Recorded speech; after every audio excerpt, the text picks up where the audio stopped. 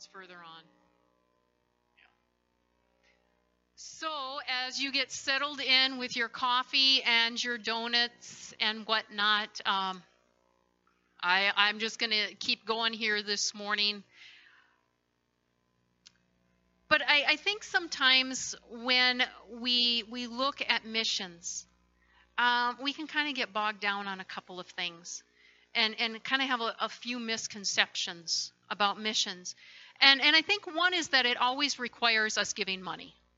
I think that's a misconception about missions that we might have, is it always requires us giving money.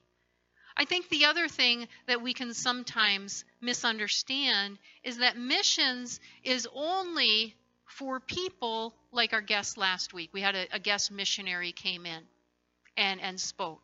And we can sometimes think that it's only, like the Erics and the Marks of the world that are supposed to go somewhere. And this book, if you get a chance to ever pick this book up, he talks about, the weird-looking missionaries.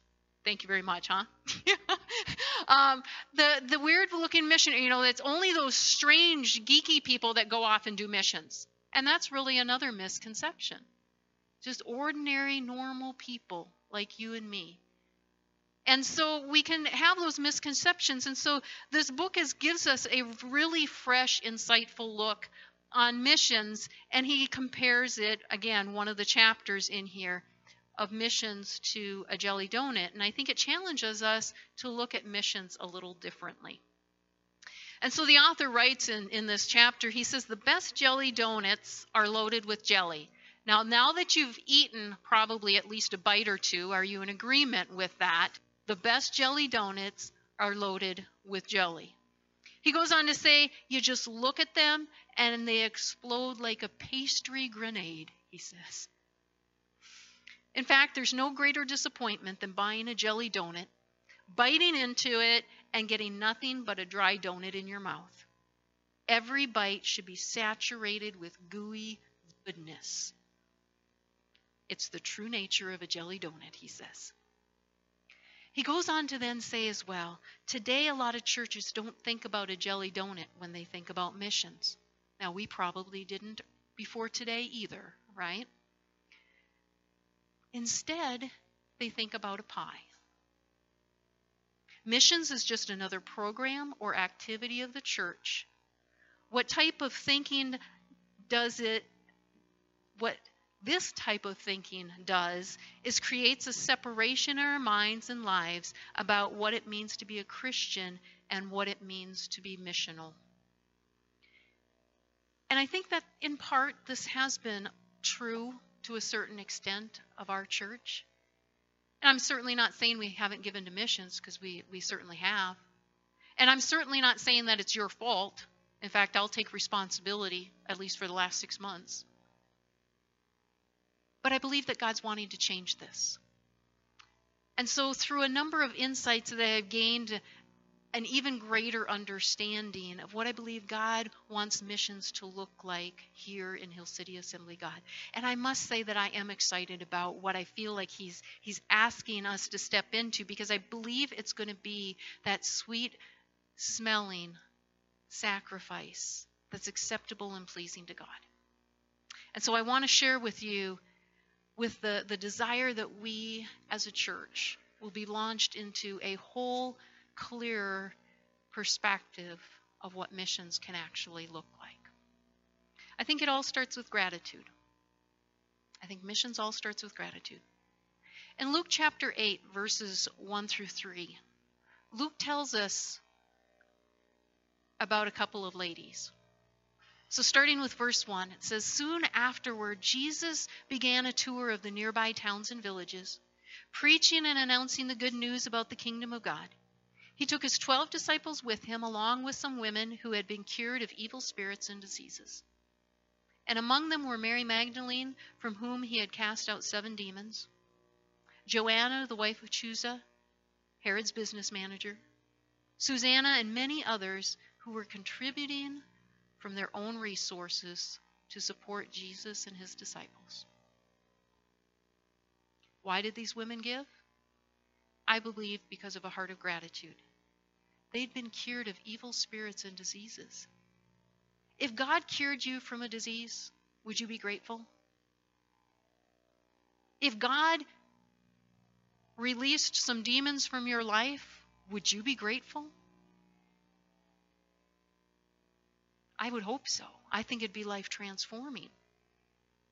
And so I suggest to you, if God has set us free and given us new life in Christ, supplying the greatest need that we have, shouldn't we be grateful? Shouldn't we be developing hearts of gratitude? And then out of that gratitude, shouldn't we be willing to give? As followers of Jesus, he gave us the Great Commission. Matthew 28, verses 19 and 20. Say, therefore, go and make disciples of all nations, baptizing them in the name of the Father and the Son and the Holy Spirit. Teach these new disciples to obey all the commands I have given you, and be sure of this, I am with you always, even to the end of the age. The Great Commission with a promise. Now, a commission is a command, instruction, duty. And of course, this passage is telling us to be missions-minded. And I like how the author, again, of our book here, picture this. This is what he says about the Great Commission. He says, as far as making the disciples, he says, as you live your life, whatever you say or do or end up becoming, help people follow Jesus. Have your existence, no matter who or what you do, ooze the life and mission of Jesus. Of course, this requires us to invest in others. Investing time, resources, talent, yes, sometimes finances. It's rarely easy, even probably less so convenient. But when we remember what Christ did for us, the sacrifice that he made, I believe that we will be compelled to partner with him in missions. We'll have a heart of gratitude to obey, to do what he asks us to do. And the Lord will be with us, he says, in it. Gratitude, obedience, and trust. I know sometimes we can allow our lack of trust to get in the way. I can be just as much at fault. We start to question. We wonder, will we have enough finances? Will we have enough time? And back to what Armitage says in his book, he says, in regards to our giving to missions as an investment, he says, money wouldn't be something we would hold on to or try to hoard any longer if we have this missions mindset he's talking about. Giving to missions would no longer mean our own piece of the pie is smaller. Rather, it would be a chance to be radical, revolutionary acts of generosity and grace would accompany it. See, as we understand kingdom investing, we understand that we're storing up treasure in heaven, where moths and rust cannot destroy, where thieves can't break in and steal. As we give, we're investing in God's kingdom. Paul knew that the church in Philippi gave sacrificially when they sent him that offering through Epaphroditus. But if God asks you to give, he's going to take care of you. Look back at Philippians if you have your Bibles, and we'll pick it up with verse 19. Okay, and Pat does have it up on the screen. It says, Paul wrote, and this same God who takes care of me will supply all your needs from his glorious riches, which have been given to us in Christ Jesus. God is trustworthy in all his promises. It may not look like we expect. It may not arrive when we think that it should, but nevertheless, he will supply all of our needs from his glorious riches, which have been given to us in Christ Jesus. You may feel like I do, where time is that most precious commodity, and there never seems to be enough of it. But I believe the solution to being concerned about whether you're going to have enough time is just determining that you're going to be responding when God asks you to go do something. You just order your day around what it is that God wants you to be doing. It's also having that missional mindset. In recognizing that not everybody's going to be called to be a vocational missionary, but that a missional mindset is having a willingness to be inconvenienced in our day when the Lord places an opportunity. And that opportunity is usually going to be an individual in our path, whatever that might be. See, when we give with a heart of gratitude, out of obedience, as we trust in God, it will change the way we look at missions. I also believe that it promotes a maturity within the church. If you look at Paul and the churches that he wrote letters to, we'll just look at those anyway, in his missionary travels. Churches in Corinth, Thessalonica, Galatia, Colossae, Ephesus, Rome, and Philippi. Those are the churches that he wrote letters to. And if you read these letters, you're going to find that something is missing from the church in Philippi. Not once did Paul have to correct their doctrine. Not once. Did he warn them? Yes, he warned them. Did he encourage them? Yes, he encouraged them. But he never had to correct their doctrine. They didn't waver in what the apostle had taught them. They stayed steadfast in the teaching, that sound biblical teaching that Paul had given them.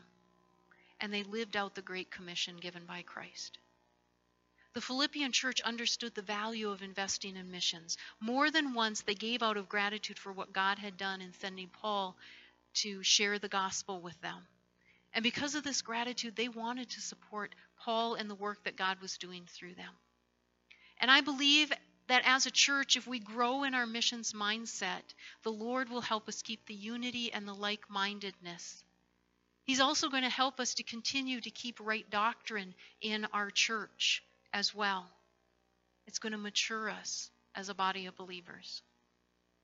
We are always going to give to world missions, supporting various missionaries and missions organizations like Samaritan's Purse. In fact, we'll be having our boxes out real soon, as it's that time of year already. But we fill the boxes with gifts for kids. They get sent all over the world. Some of them go overseas. The majority do go overseas. But my understanding, there are some that do end up staying in the States. And this is one thing that we'll always do as a church, as long as it's available. We also have given to, obviously, many missionaries across the world, that they have the opportunity to go and share the good news of Christ. We also have supported, some degree, Destiny Rescue. I just got an update from them this past week and sent a letter of another young lady that was set free from sex trafficking. Those things, when we give to those things, they're a sweet offering, a sweet-smelling offering to Christ.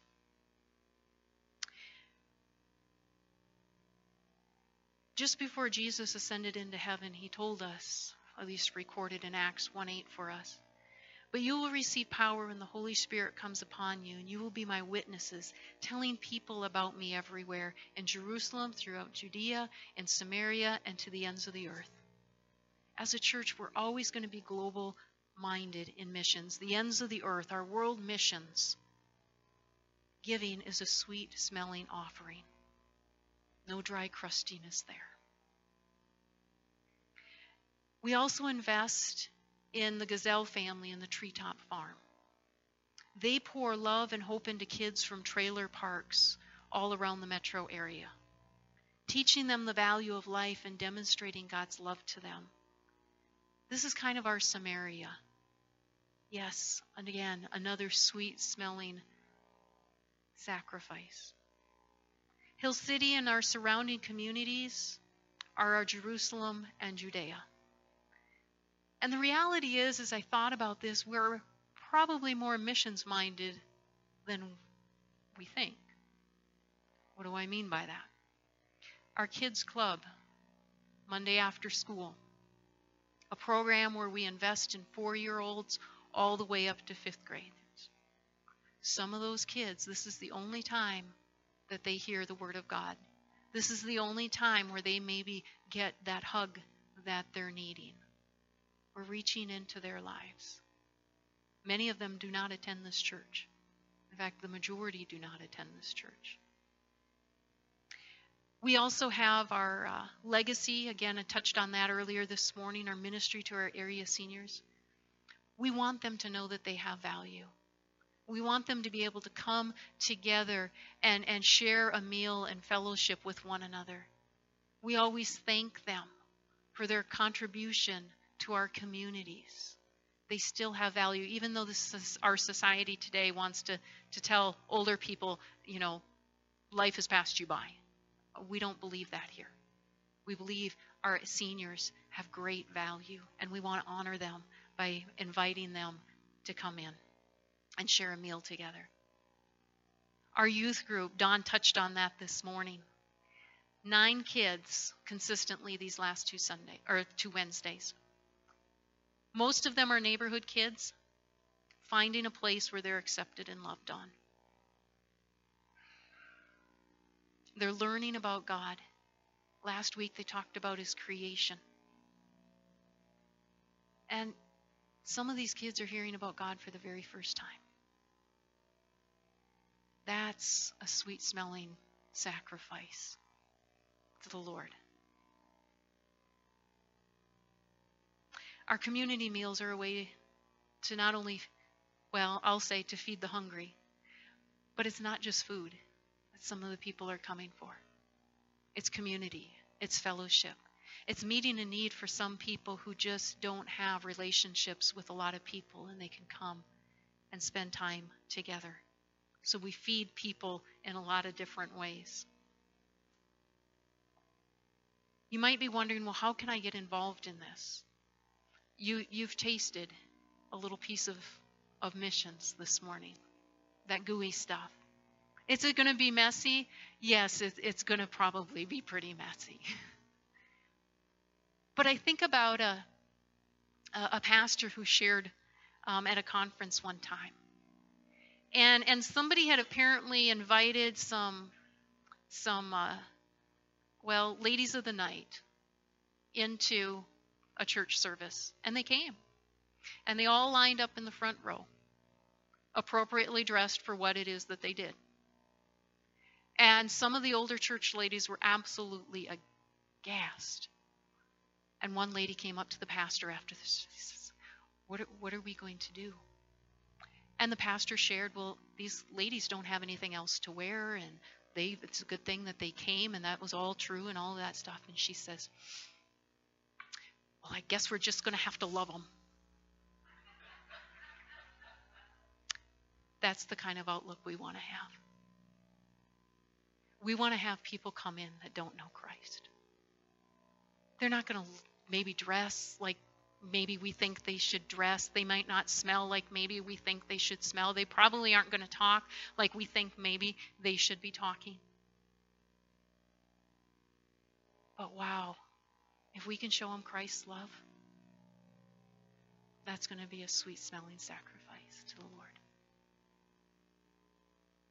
The reality is, though, and Pat and Brenda and I got a chance to take in a little teaching the other week, and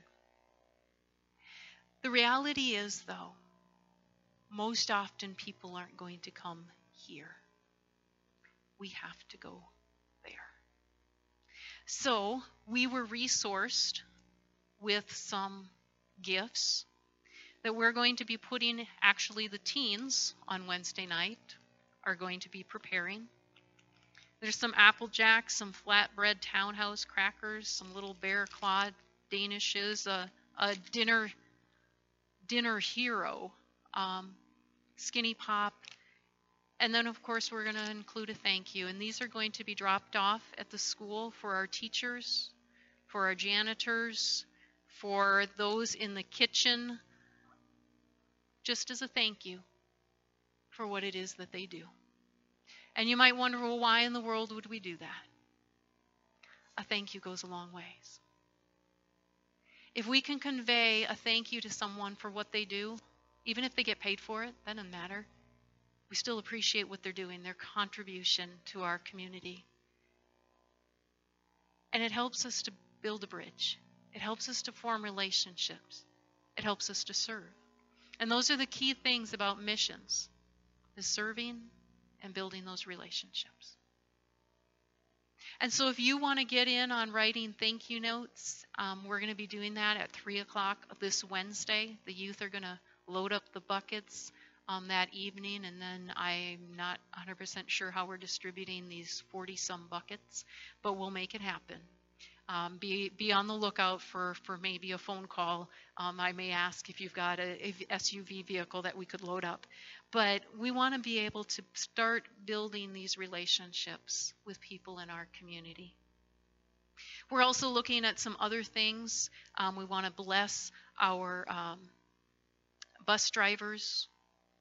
We want to bless our city workers. Just opportunity to be able to start building those relationships, because we know that relationship then gives those people a place to go when life isn't as it ought to be. And they know that we have something that helps us stay steady in storms of life. So we want to give those opportunities.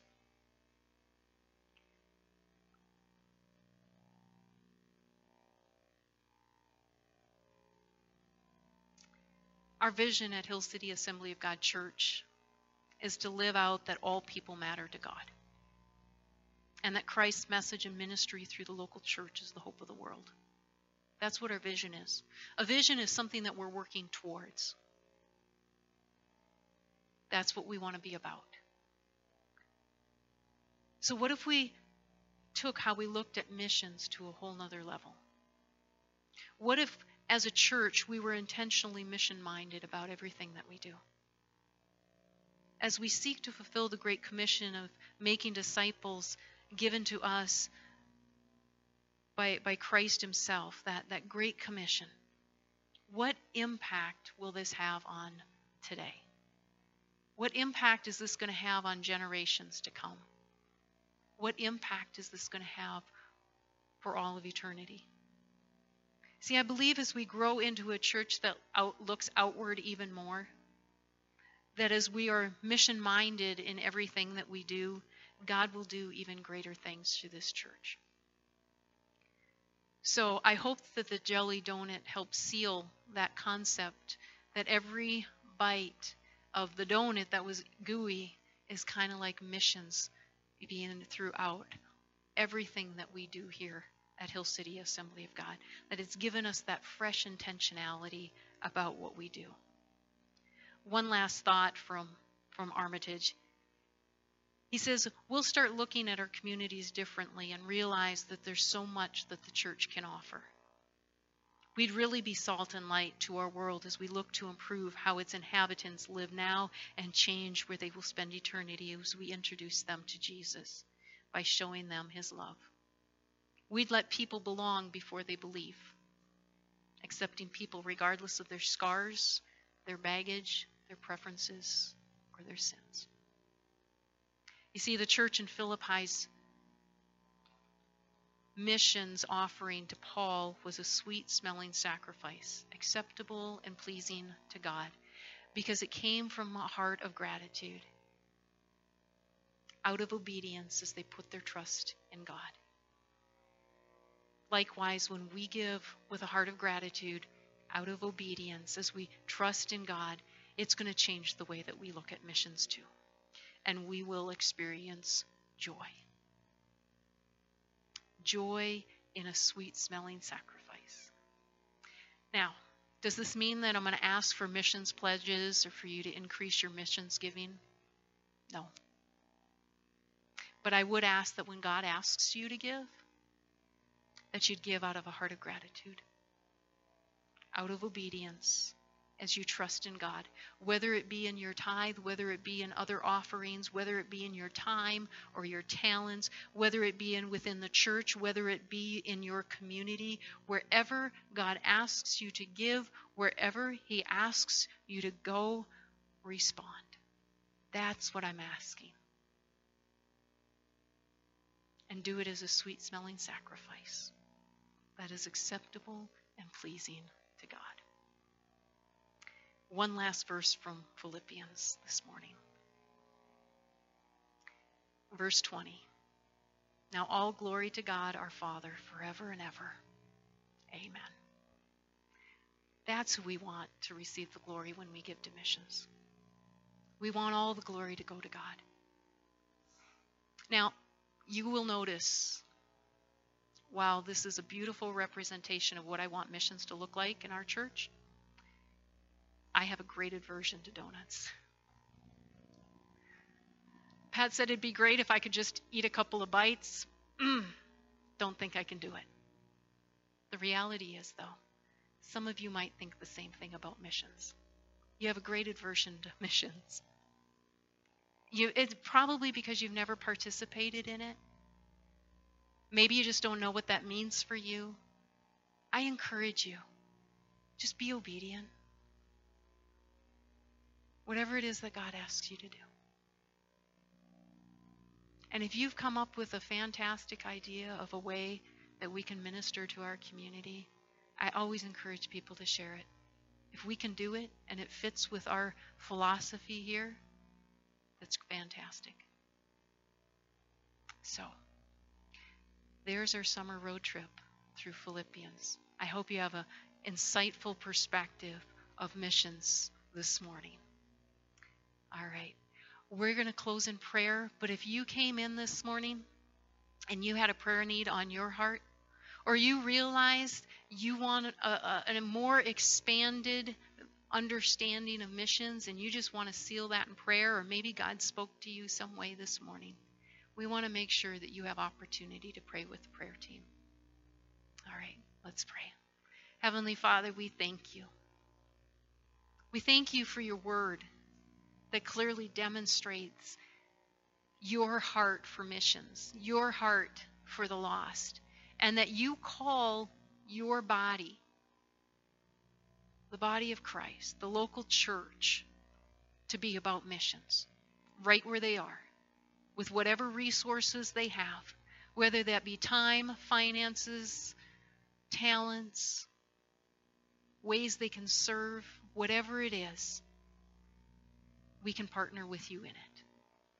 And so, God, as we as a body of Christ want to look at missions as being everything that we do, we see the value in it as we serve, as we pray, as we give, as we invest, Lord. Will you take what we offer and expand it, making that missions jelly just ooze through everything, impacting lives for all of eternity? And may it be a sweet-smelling sacrifice unto you and for your glory. In Jesus' name, amen. Amen.